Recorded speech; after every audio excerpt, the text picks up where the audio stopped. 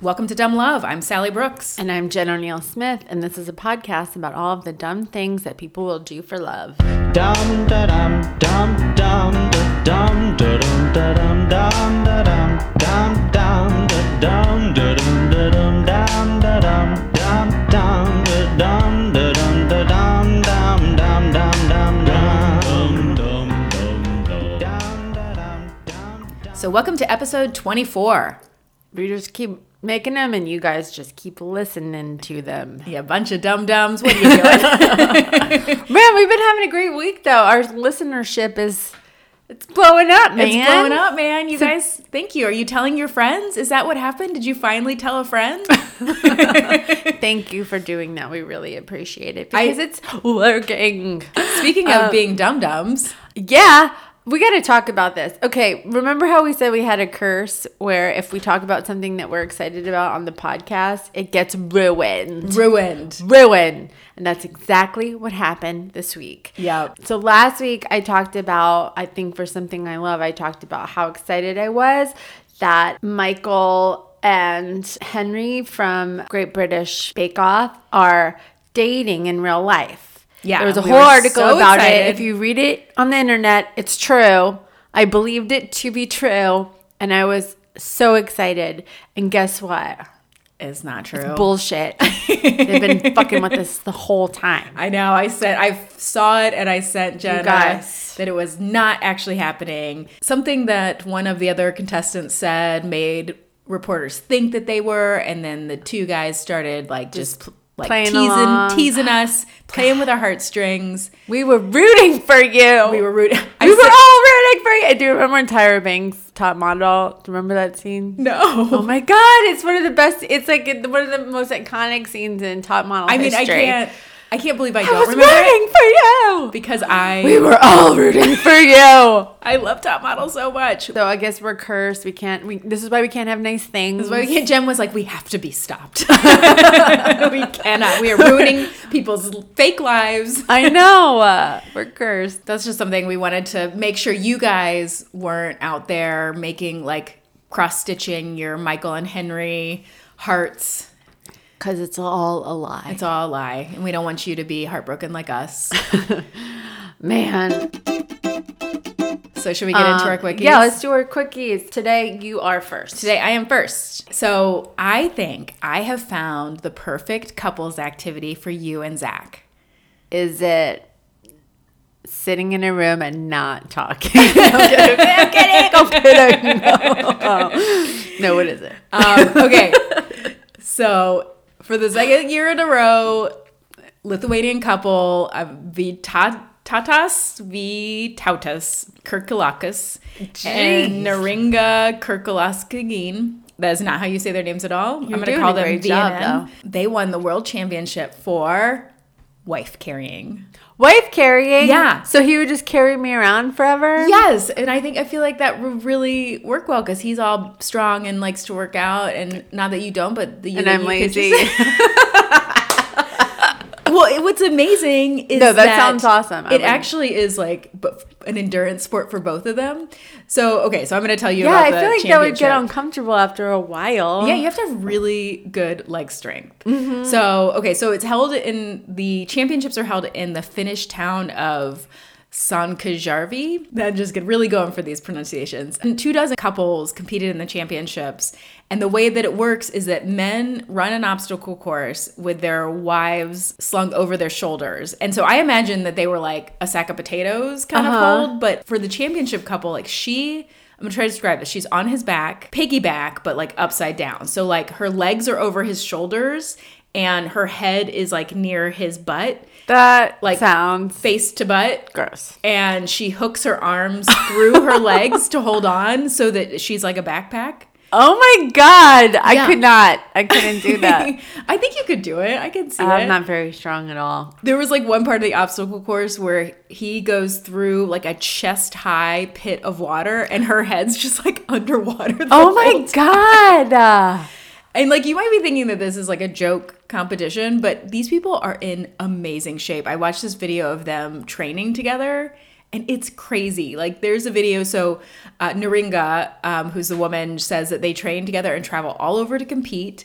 And there were preliminary competitions in the US, Australia, Poland, and Britain, which is like, yeah, I mean, this is some real white people shit. And there are over 4,000 people who come to the World Championship to How watch. did this even get started? Like two best friends were carrying their wives and then just got really competitive about it. Well, apparently, so it started as like, this is like a 19th century legend about Ranakin the Robber, who was like not a pirate, a Viking. A Viking. And so he would compel members of his gang to like carry sacks of grain or live pigs over their shoulders in like an obstacle course like this. Oh my God. And so then people started to like, then there was also like ancient practice of wife stealing.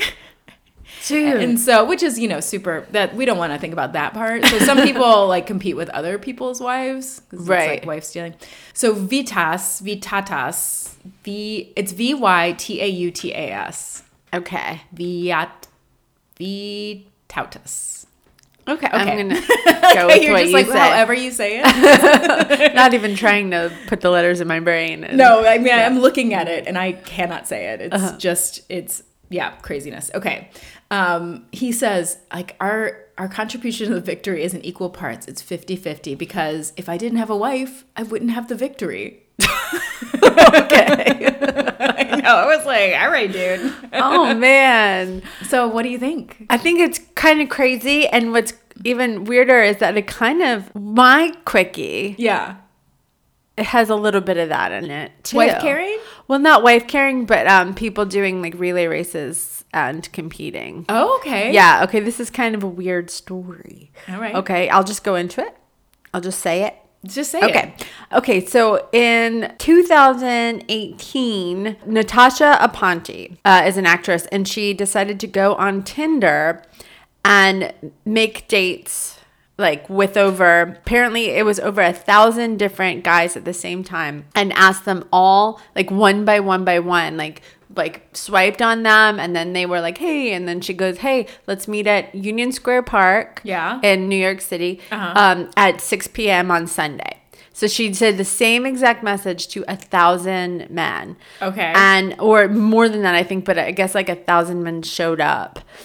And so when they got there, she was like on a stage and there were cameras everywhere. And she had set up this whole stunt where she was like, hey, everybody, you might recognize me. I'm the one that invited you here.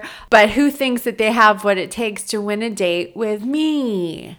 What? And she made them like, so this was all like a social experiment that her and this guy, Rob Bliss, put together, and it's supposed to be a social commentary on like what dating is like and blah blah blah, but I think it's F. Yeah, it's super F. And so these men all had to, and so a lot of them played along. And first she would dismiss certain people, like say, like, so if you have a beer belly, like swipe, what is it, left or right? I don't Whatever know. the one is, go away. Yeah. So swipe, go away. If you have beer belly, and then it's like if you're not over 6 feet tall, then goodbye. And if you're not this, then if you're bald, goodbye. And so she weeded out all these people, and then the rest of them, she made them like push-ups and relay races and race each other, all to compete for a date with her. Yeah. And then some people were not okay with it. Actually, there's a video on ABC News where, so my sources come from abcnews.com and patch.com. There where this guy like grabs the microphone and was like, you guys, this is totally F. Like, we all have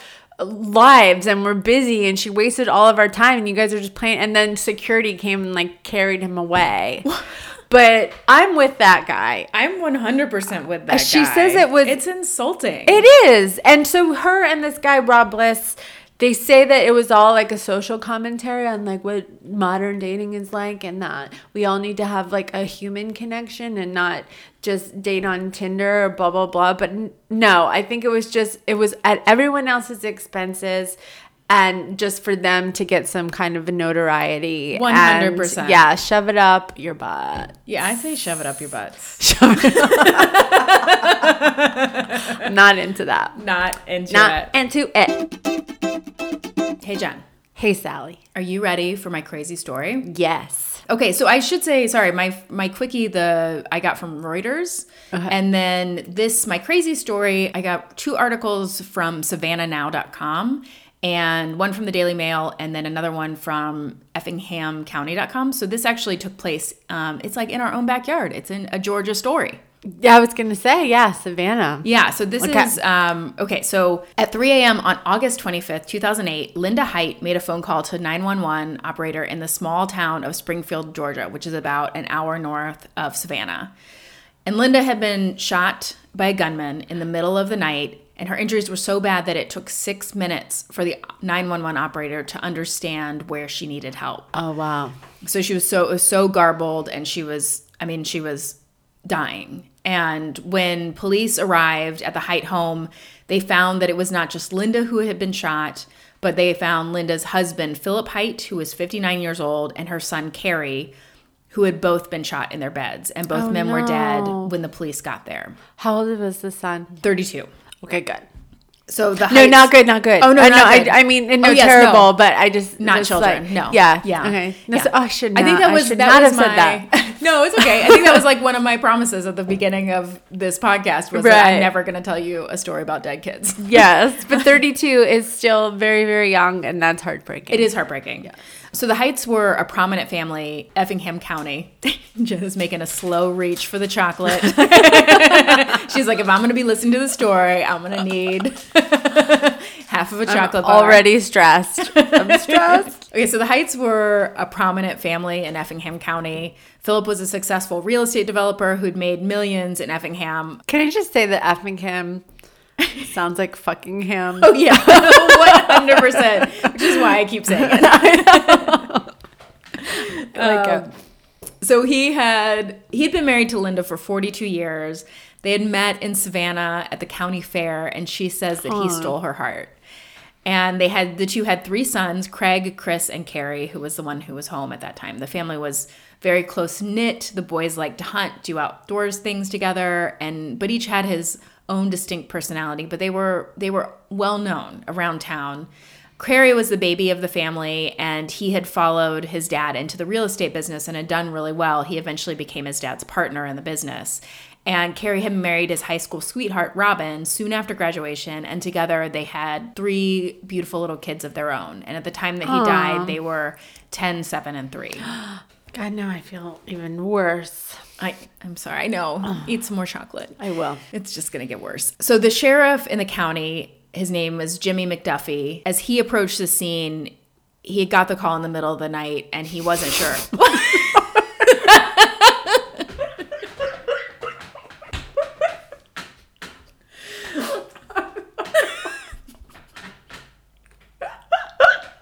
Oh, no. Looking at you, and you're so serious telling us your story, and I'm like, how can I take a bite out of, or like crunch this chocolate in my mouth? Without her hearing it. I was trying, but this shit won't melt. It's the stupid monk fruit chocolate. Oh my God. That's what we would get for trying to be healthy. Oh my God. Jen's over there choking on chocolate so that she won't make any noise on the microphone. I'm so sorry. This is wildly inappropriate. Okay. Go ahead. Sorry. Okay, so Jimmy McDuffie, he was the sheriff. He approached the scene, and as he got closer, he knew it was the Heights house. Stop it, Jen. Okay. It was the Heights house. It was the Heights house. He knew it was the Heights house. Mm-hmm. And he knew because Sheriff McDuffie was one of Philip's good friends, who was the dad. And he described the Heights as a good Christian family and that Philip was the heart of it. He said that Philip was extremely popular, but a private man. And the sheriff knew that he couldn't oversee this case because he was too close to the family. So on the first day, he turned the case over to the Georgia Bureau of Investigation, which is the GBI. Mm-hmm. So Agent Eugene Howard was now in charge of the investigation. And he came into the house and he saw that the killer had cut the phone lines and smashed a pane of glass in the door. The intruder had doused the house with gasoline, but when Linda had called 911, had fled without setting the fire. So there were clothes kind of spread everywhere, but detectives thought like, this doesn't look like a robbery. It looks like it was staged. Staged robbery. Yeah, because if you're going to stage a robbery, take something. And they think maybe that at first they were like, well, maybe her calling 911 scared him off, but it also, nothing was taken. Like, there was money on the table, jewelry in the jewelry box. So the way the victims were shot, like each with a single shotgun blast, the medical examiner thought that this was like an up close personal killing, because the way it looked was that the killer first shot Carrie from about 2 feet away, and then Philip, and then Linda was coming out of the bathroom and she was shot, and it was like a miracle that she survived, because like at the last minute when she was shot, she turned her body, and the way the bullet went in was the only reason she didn't die from the impact, because it was a shotgun that apparently would like just tear anybody apart. And so Linda, as she's like, after she's shot, she's on the floor and she remembers smelling the gasoline and the gunpowder, and then just like getting to the phone to call 911. Oh my gosh. So the news of the murders spread really quickly in the small town. I mean, this was like a well-to-do, like church-going family, and they were shot in their beds. And the community was scared because they're like, there is a killer on the loose, because who would want to hurt these people? Police started looking. They started with a meth dealer who lived nearby, but they quickly ruled him out. The next they looked at like the Heights real estate dealings, and they couldn't find anything. There were rumors that the killings were like mafia related, but the police just didn't find anything to substantiate these rumors. So then Sheriff McDuffie remembered a conversation he'd had with Carrie Height about a month before the murder, and Carrie had told him that his wife Robin was having an affair, but didn't tell the sheriff who it was with. Oh, wow. So police questioned Robin, and at first she denied it, but then after a little bit more questioning, she admitted that she was having an affair with her brother-in-law, Craig. So Carrie's brother. Oh my God. Yeah. So apparently Craig and Carrie had begun their affair months earlier, and Robin admitted that she was the one who came onto Craig.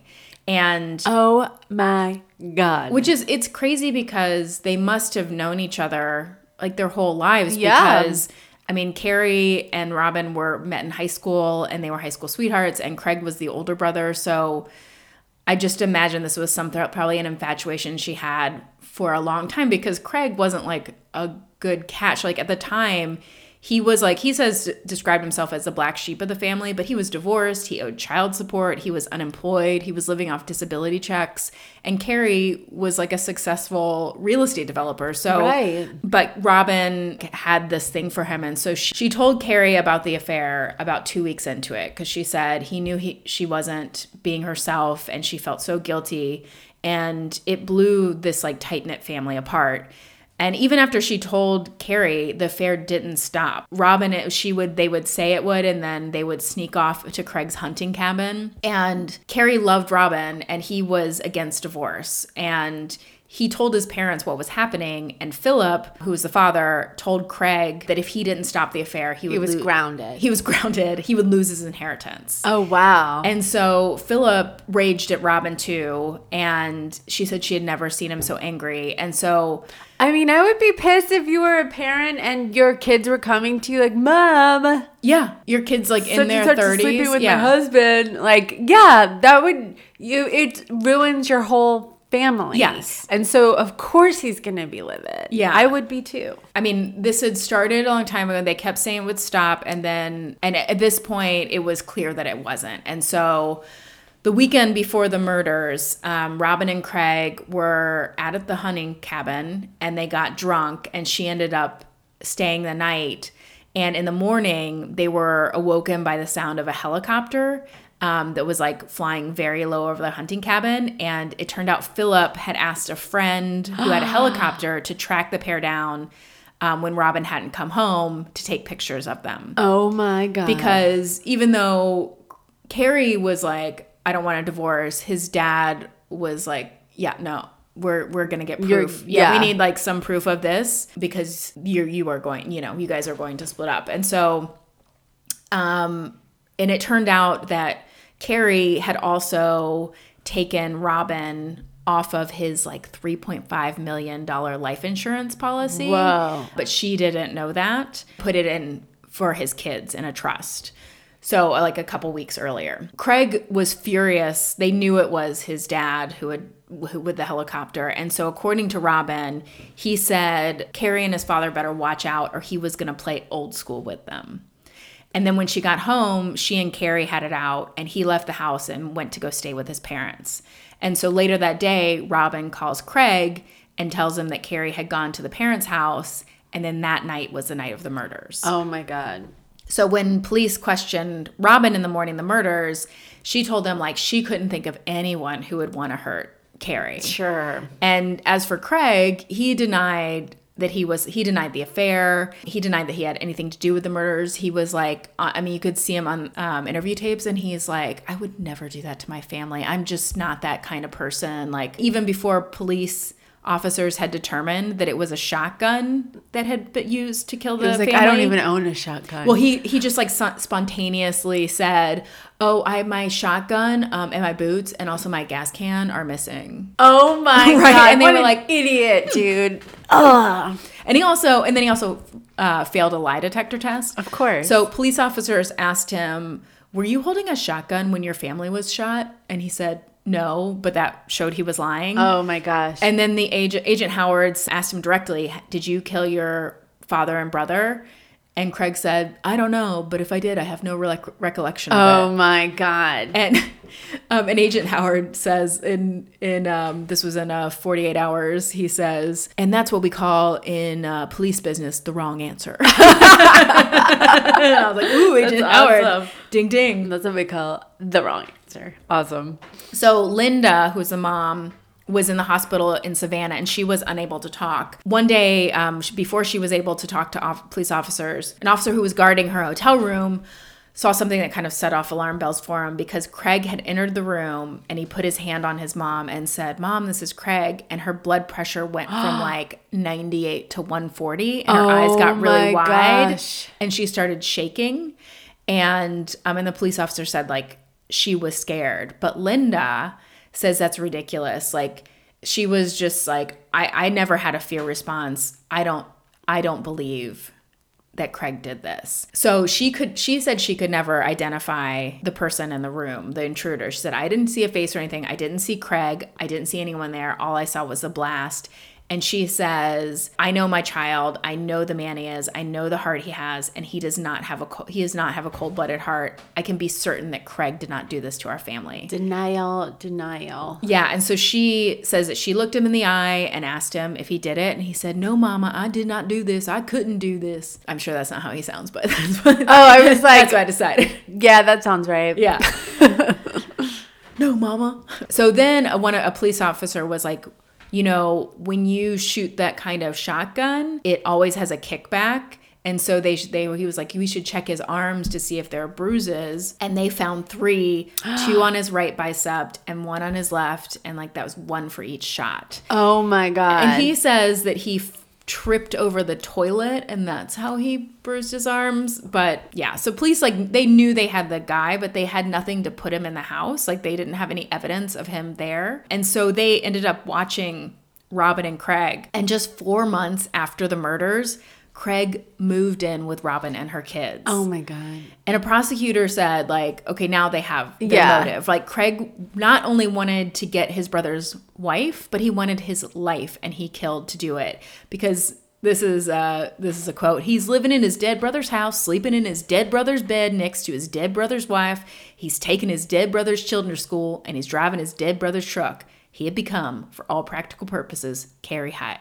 Oh my God. That's just how he sounded on 48 Hours. I like it. Thank you. So 9 months after the murder, Craig and Robin announced that they were going to get married. Oh, yay. Is everybody so excited? Oh, yeah, they threw him a big parade. What a fucking...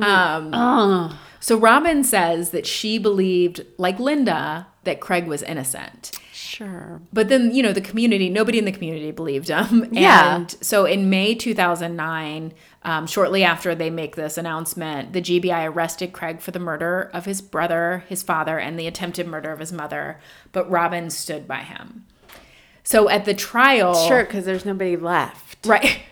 At the trial, prosecutors thought that one of the key pieces of evidence was the fact that although the window was smashed, the hidden spare key was in the door where the intruder had unlocked it. And Craig was one of the few people who would have known where this spare key was. And also there was evidence about a week before the murders, Craig had consulted a realtor about purchasing some real estate property for him and Robin. And even though he didn't have the financial resources, he told the realtor that he was going to come into some money pretty soon. And he also said, well, I'm also going to get a significant inheritance from my father. Oh my God. What an idiot. And nobody knew he was with Robin at that point. Yes. Well, you know what I mean? Yeah. People knew, but it wasn't. He was denying it, and he denied it to the police. Right. What well, a he thought he dummy. probably killed everybody who knew, right? Yeah. So during the trial, Robin was arrested on charges of intimidating a witness who was set to testify in Craig's trial. But because there was a gag order on the case, it was never released who the witness was or what she did. She was actually ordered to leave the county. She had to go move to Charleston until she, for the trial. So I'm not sure who she was intimidating, but she was arrested on that. And then, although his mother and brother never wavered, Robin flipped and she ended up being a surprise witness for the prosecution. Oh my gosh, what'd they give her? No, she was never arrested. Oh my God. Yeah. Well, why did she flip? I'm sorry, I'll let you finish. Well, I'm wondering, I don't know. I couldn't find anywhere it says. My guess is that because they arrested her for this witness intimidation, she probably got those charges dropped and probably said, we will give you immunity in exchange for testifying. Gotcha. Okay. I knew she had to get something. Yeah. So I don't see that, but that is my guess. They had to make some kind of deal about this. So Craig Hite was convicted, and he was sentenced to the maximum 2 life terms plus 85 years. And so that means that parole will be almost impossible for him to get. Many people believe that Robin was actually behind the whole thing, that she put Craig up to it, that she planned it. But there's no evidence that she participated in the plan. And when they asked on the 48 hours, when they asked the prosecutor, well, why hasn't Robin never been it? He said, well, I have to go with the evidence. And he said, does that mean you think she's innocent? He said, I didn't say that. I just said, I have to go with the evidence. This is just a side note to this, or a footnote to this. In 2011, Robin was arrested again. And this time it was for making threatening phone calls to her new boyfriend's ex-wife. Oh my God. And then she eventually married this new boyfriend and moved to Charleston with her kids. And Linda and Robin now share joint custody of the children. Wow. Oh my God. Yeah. Can you imagine what that's like? Right, having to do the handoff. Oh my God, that's crazy. It is crazy. That's I can't even think about this movie because it's so heartbreaking. But have you seen the documentary Dear Zachary? Yes. Yes. Yeah. Watch the documentary if you want to be devastated. Right. But it has a very similar, a mother knew that this woman killed her son, but she had shared custody of their child. Yeah. And it was awful. Yeah. Crazy. So that's my crazy story. I know it was really, that's nuts, really, I feel like it's more brutal than our stories usually are, even though they're almost always about murder. This one seemed more murdery. Yeah. So I'm sorry, everybody, for bumming you out. That's okay. That's what this is. Yeah. That's what it is. And now Jen's going to bring it around. Now I'm going to do a love story. Hey, Sally. Yes, Jen. Are you ready for a really nice love story that will make you feel so much better? Yes, I need it. Good. Okay, so a couple episodes ago, I talked about how my cousin Jen, got married. Yes. And I mentioned that their story was pretty cool, and then I promised I would do their story. So I'm doing their story. Oh, I'm so excited. This is the story of Jen and Will Newton. Okay, so you guys have heard me obviously talk about my cousin Jen marrying my friend Will before. And if you remember, I officiated their wedding at the beginning of this month, and I fucking nailed it. Nailed it. Yeah. We knew you would. So, did you make everybody cry? Did you make everybody laugh? Yeah, I did. Jen, born Jennifer Cohen, was born in Charlotte, North Carolina, but moved to Atlanta with her parents, Rosemary and Richie, when she was 4 years old. I was born in New York and moved to Atlanta when I was 14. Mm-hmm. I'm 10 years older than her. So we basically moved to Atlanta around the same time. And even though we're cousins, we're actually second cousins. Oh, okay. Like I'm sorry, my dad is her mom's cousin. Okay. So, but we had actually never even heard about each other before. Like, well, she was 4, but I didn't even know that I had this other family until we were like all living in the same state. So our parents were like, well, then I guess we should hang out then. So all of a sudden, like, I moved to Georgia and I have this new little adorable cousin. So she was so all cute and adorable, and I was like a dickhead teenager that was very angsty and awful. You were sneaking out to go to rock shows. And but I was always nice to Jen. In the parking lot. I was always really nice to Jen, and I remember I kind of felt like she was like, even though she was as a young child, I was like, oh, you're smarter than me. Like, you probably think I'm so dumb. Like, I seriously like felt like she's like perfect and beautiful and smart, and I was just thinking as a teenager, yeah, I know you're better than me. So anyway, when Jen was in the 6th grade, she moved back to New York. We would see each other just from time to time, if I went to New York or if they were coming to visit in Georgia. Yeah. So then at 22, after Jen graduated college, Jen got a job here in Atlanta because, like I said, she's very smart. Very smart. She got a very good job. And so we started to hang out because, she's 22 now. She grew up and got older, and I stayed exactly the same age. Yeah. It's weird. It's so weird. I'm literally a medical marvel. I didn't age, and Jen got older. So when Jen moved back and, she's an adult now and was an adult, Jen's cool as hell, and we just had a lot in common, and we got along really well. So like, she's cool and I am cool. And you have both of the same name. Yeah, we have the same name. Fun. I'm fun. She likes comedy. I'm a comedian.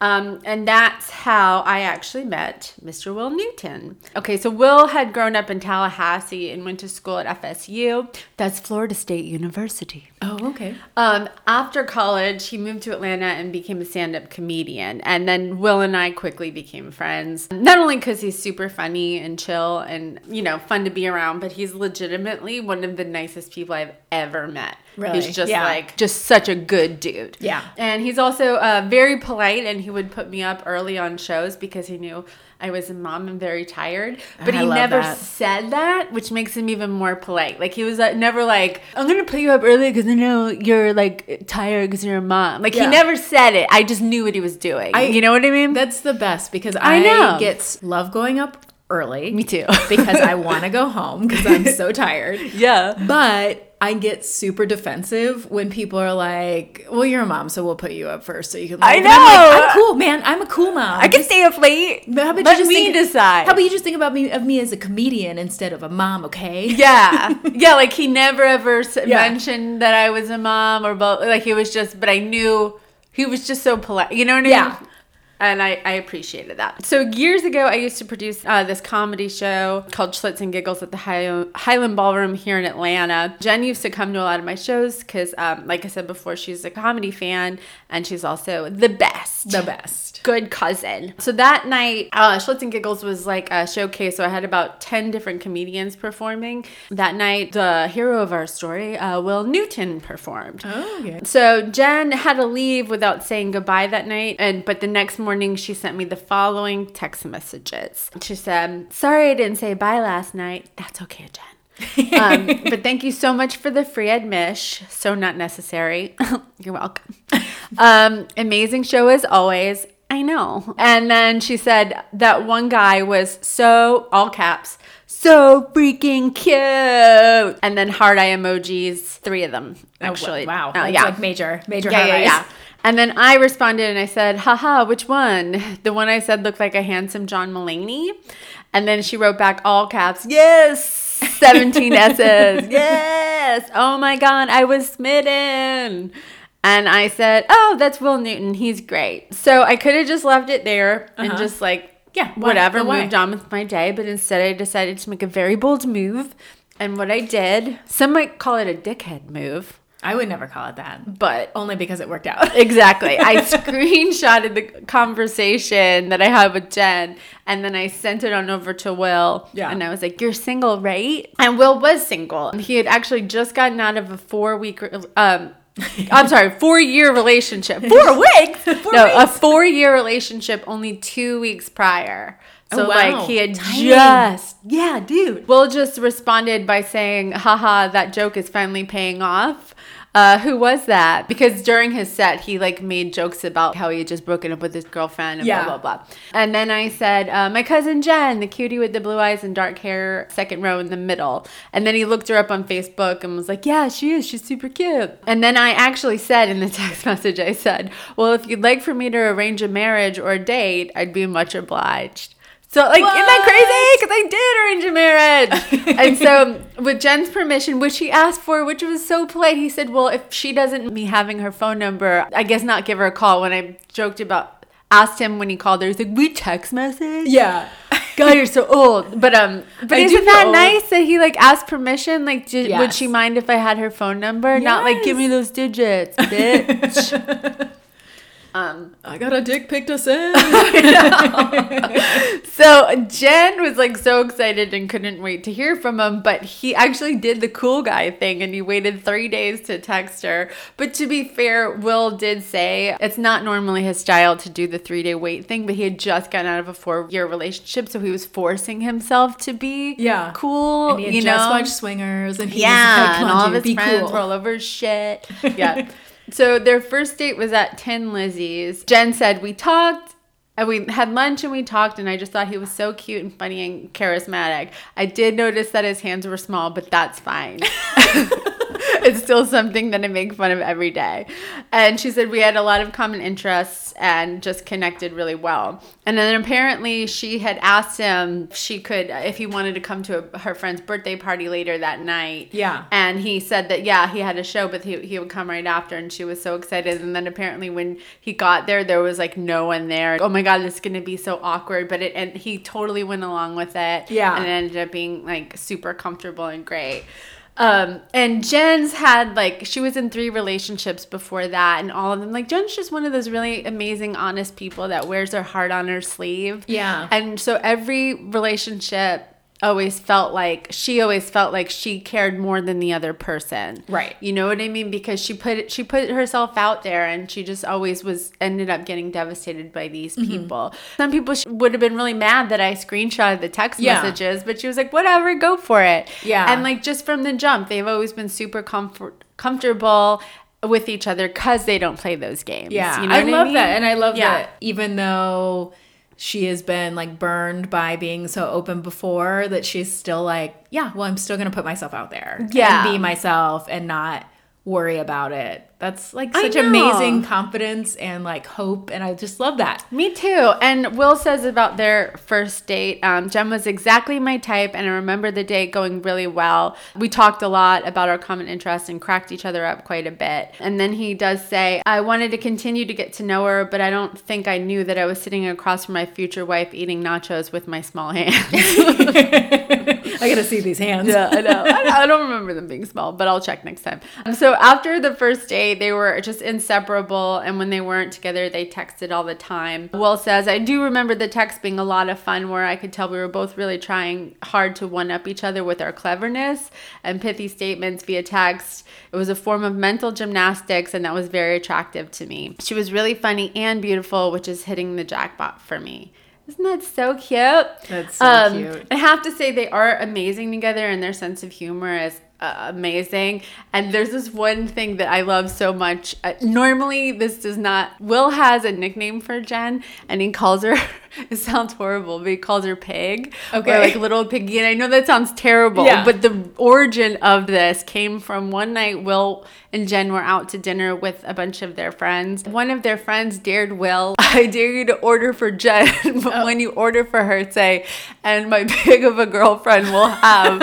And like, Will's so sweet and so nice. It's like you would never ever imagine that those words coming out of his mouth, Right. but he did do it. Yeah. I'm sorry. I sound like I'm like trying to hold back laughter. So Will did do it, and he when he ordered for Jen, he was like, "And my pig of a girlfriend will have the tacos or whatever." And then apparently the server was like, "No, No, she's very skinny.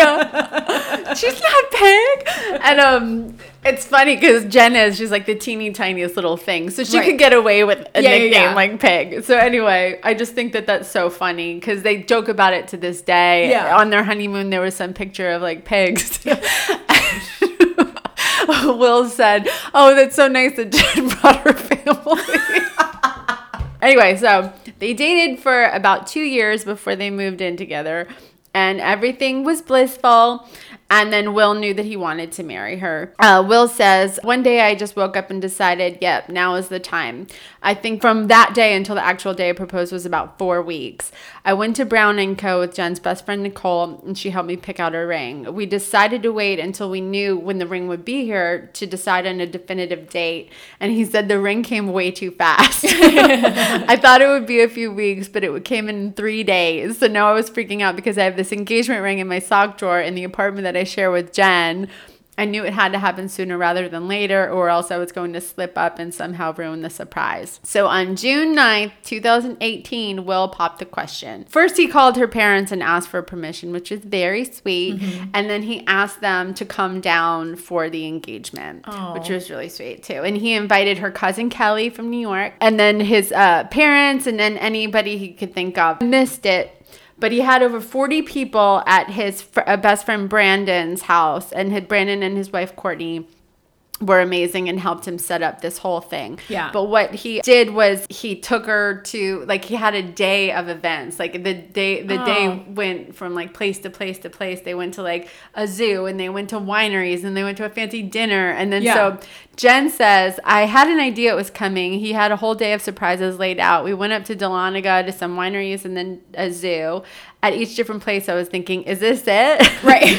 And we went to dinner that night, and I couldn't tell if he was nervous, so I started thinking I was wrong and he wasn't proposing. Then when we were leaving dinner, he said, "I have one last surprise for you," and he made me wear a blindfold where we drove to our next location. At that point, I definitely knew. Thank God he didn't murder her. I know. I was like, and then Yeah.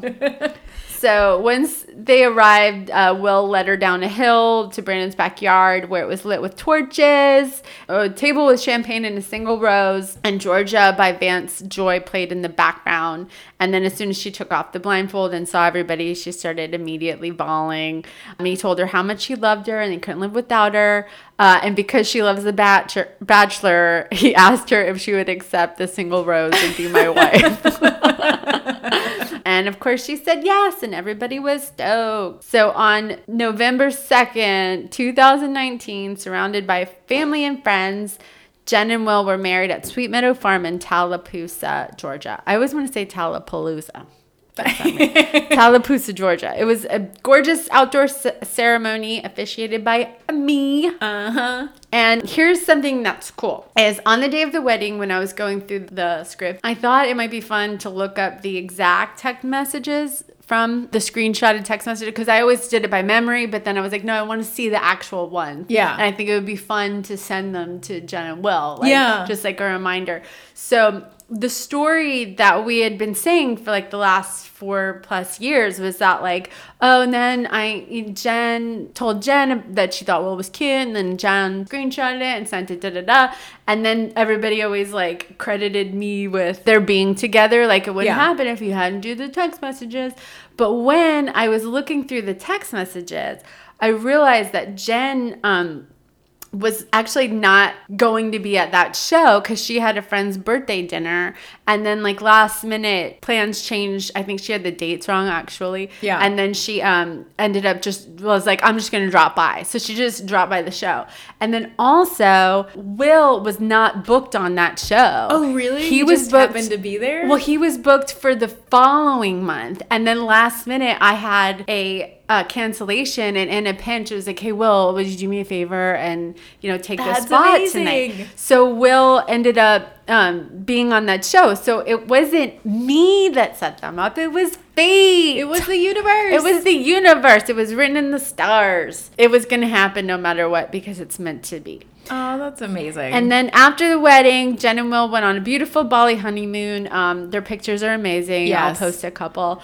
That's where Jen brought her whole family of pigs. And when I asked them, what are your plans for the future? They responded with, we want to stay in Atlanta for the foreseeable future and want to find an affordable house to buy in the short term. Before we have kids, travel is a priority. Mostly right now, we would like to focus on being the best parents we can to our 14-year-old dog and 7-month-old kitten, Lucy and Rory. Oh, that's So really that's sweet. where they're at. And I think it's a beautiful story. And I think that they're perfect together. Yeah, and I'm love. so happy I for love when them. people are like that obviously in love. It's like Yeah. just you can just look at their pictures and see that they're so happy and like in love with each other, and yeah, it just makes me happy. To I see know. that. It was a great wedding. A great wedding. Yeah, Yay. So that's Yay. my love story. love story. All right, should we do things that are dumb and things that we love? Yes. Okay, so I'll go first. And okay, so the thing that is dumb is me. Because, You're not dumb, Sally. well, you know what? I've done some dumb things. So yesterday, Ben texted me at work and he's like, hey, do you know where the key to the white car is? And I was just like, because we only have one key to the car because Oh, we no. have lost the other key. And I look in my bag at work and it's in there, and I have taken the other car, so I have the car that is here that he's like needs to go to work and drop our kid off at daycare. So so I had to.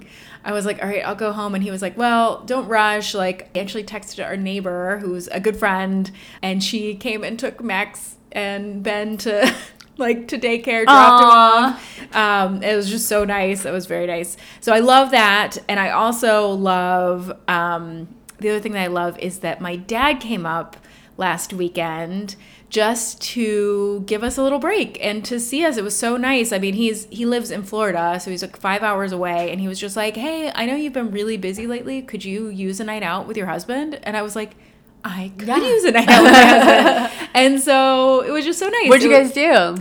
I had 2 shows. But it was also cool because Ben never gets to see me do stand-up, and not gets to, what a treat. But, I have this whole other life here that he's not a part of because he's at home and taking care of our child when I'm out doing shows and hanging out with people and seeing the city. And so I forget that he doesn't know a lot of the people, the places I talk about. So one of the clubs here in Atlanta that Jen and I are at a lot is called the Laughing Skull, and it's such a great room. Yeah. And so, we're both there a lot. And so I was doing Madison's show, who's another comedian. She runs a show. Afternoon Delight. Yeah, it's and a great it was show. so much fun. It's great. Great audience. You get to do a longer set. And so he was there for that, and it was really fun. And then I did a show at a brewery, and that was good too. And so it was just like a fun night. We went to a bar, just the 2 of us, like in the neighborhood afterwards. That was a week we played darts. So I was like, remember when we used to just do this all the time? Yeah. We would just go get a drink and play darts and hang out. And I'm like, this is like what we used to be. I know. So that was really fun. And it was just really nice to have my dad here. He's like the easiest guest, and it's like just a joy to have him here. So That's it was really awesome. nice. Nice. And also, he's a big fan of the podcast. I should say that. Oh, good. Yeah, he was like, do I get to meet Jen? Oh. And I was like, oh, she's out of town. He was like, next time. Oh, man, I want to meet your dad. I know. Well, he's up a lot, so. That's awesome. Yeah. That's funny. My Aunt Diane, who I love very much, said that she listens to the podcast. I saw her this past weekend. She did say, she goes, so I listened to your podcast. And I was like, oh, yeah. And she goes, you and Sally seem to have a lot of fun with that. I was like, what does that mean? Like, we do have fun in a nice way? Or are you having fun? Or I is it know, just like, where it's is that like there's nothing good to say, so you're just like, you seem to have a lot of fun with that. like when you come off stage and somebody's like, how was that for you? And you're like, oh, well, I guess not good. Oh, yeah, I know. How'd that feel? How'd that feel? How'd that set feel? I mean, it felt fine until now.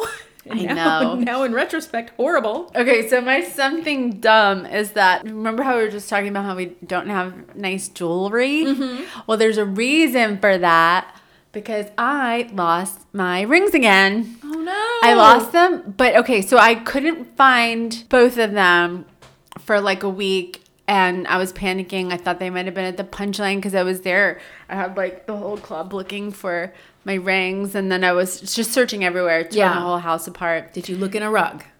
Is that Every where you rug. lost it? Yes, I know, because I'd lost them before, and so I lost them, and then there's this podcast that I listened to. It's called Bitch Sesh. I've talked about it on Instagram. It's so good. Yeah. I fucking love it. But anyway, one of them talked about how she went and saw some kind of a psychic, and they say that like your ancestors are there to help you, and if you need something, just ask them. Yeah. And so it was my grandmother's birthday. She's passed away. It was on her birthday, and I was like, Grandma, happy birthday. I can't find First of all, my happy rings. I can't find my rings anywhere. And so then literally that day I go to one of my properties that I manage, and I went to go use the lockbox because I was about to show the property, and I open up the lockbox and my engagement ring is in the lockbox. No. I swear to God. Isn't that crazy? Like That's I was so crazy. flustered that the person that I was showing the apartment to, like I was just like zoned out. Yeah. And I just stood there for a little bit, and I felt like, how do I even begin to explain to this stranger, like, no, you don't get it. Like, my dead grandma just gave me this engagement ring in this lockbox. So I must have lost it somehow in this property. I think what happened was sometimes I keep my rings in my pocket if I'm, like, cooking or using, like, or washing dishes or something. And so I think I had them in my pocket. And then when I went to take a key out of my pocket and put it in the lockbox, I must have grabbed the ring too. Yeah. So I can't, the band, the wedding band, I can't find it anywhere. I searched the whole property. Yeah. Oh. But you know what? When we picked out wedding bands, because I don't like to buy nice things or spend a lot of money, when we picked out our own bands. So when I picked out mine, I was like, I'll take the cheapest one. You got that one right there. It was like $100, I think. I did the same. Yeah. mine. I have these teeny tiny little, like, I was like, there were $40 on eBay or something. Oh, really? And I was just like, I don't care. I don't want to spend any more money. Yeah, exactly. So the ring so the band, it's like, you know, that was like, I don't know what Zach spent on my engagement ring, but the band was $100 max. And so, and I just ordered a new one on Amazon for $15. So that's my something dumb. And the something that I love is, you know, I found the rings, which is amazing. That is my amazing. engagement ring. Oh, thank you, Grandma. And also, I went on a lovely girls' trip weekend to Asheville at the Grove Park Inn. I'm so jealous. It looked amazing. Amazing. It's beautiful. It was just the best weekend. We went to the Biltmore. It was like me, my mom, my Aunt Diane, and my cousin Haley, who I love them both so much. And then my sister, who's great. And then my sister-in-law, Kimberly, who I love. So it was just like a really great girls' trip. Yeah. So nice. And my mom needed a break, so it was like really good. Yeah. You know, I think we had a great time. And it was I'm just glad that like your mom super got to do chill that. She's been and doing so much. amazing and calm. Yeah. And no drama. And I got to read with my eyes. You read with your eyes. The book you gave me. Oh, congratulations. Thank you. It was the Cheryl Strayed book. Yeah. I can't remember the Tiny Beautiful Things. Tiny Beautiful Things. Yeah. Great book. Recommend. It was perfect Yes. for the trip. So. Oh, that's awesome. Yeah. Well, good. Well, you guys, great week. Great week. Great pod. Yeah. Hey, listen, you should follow us on all the things. Instagram, Twitter, Facebook. We have a podcast Facebook group. Yes, join the Facebook group. Let's Yeah. get this thing started. We have people in We have there, people in it, but nobody's talking. nobody's talking yet. Come on. So everything is at Dumb Love Podcast, and then our email is dumblovepod@gmail.com. And you can find me on Instagram at @TheSallyBrooks, and you can find Jen on Instagram at Jen O'Neill Smith. Yep. My husband told me, he was like, you guys need to plug your stuff at the end. We really should. That we need to plug, because you guys know what's going on. We post fun things on Instagram all the time and on Facebook, memes. We play games. We're real active. Yeah. We're like social media gurus. It's a party over there. It's a party over there. So anyway, do that. You know, share us with a friend. That's really the one thing. Share us with a friend. All right, and get out there and do something dumb for love. Dum da dum dum dum da dum da dum da dum dum da dum dum dum da dum da dum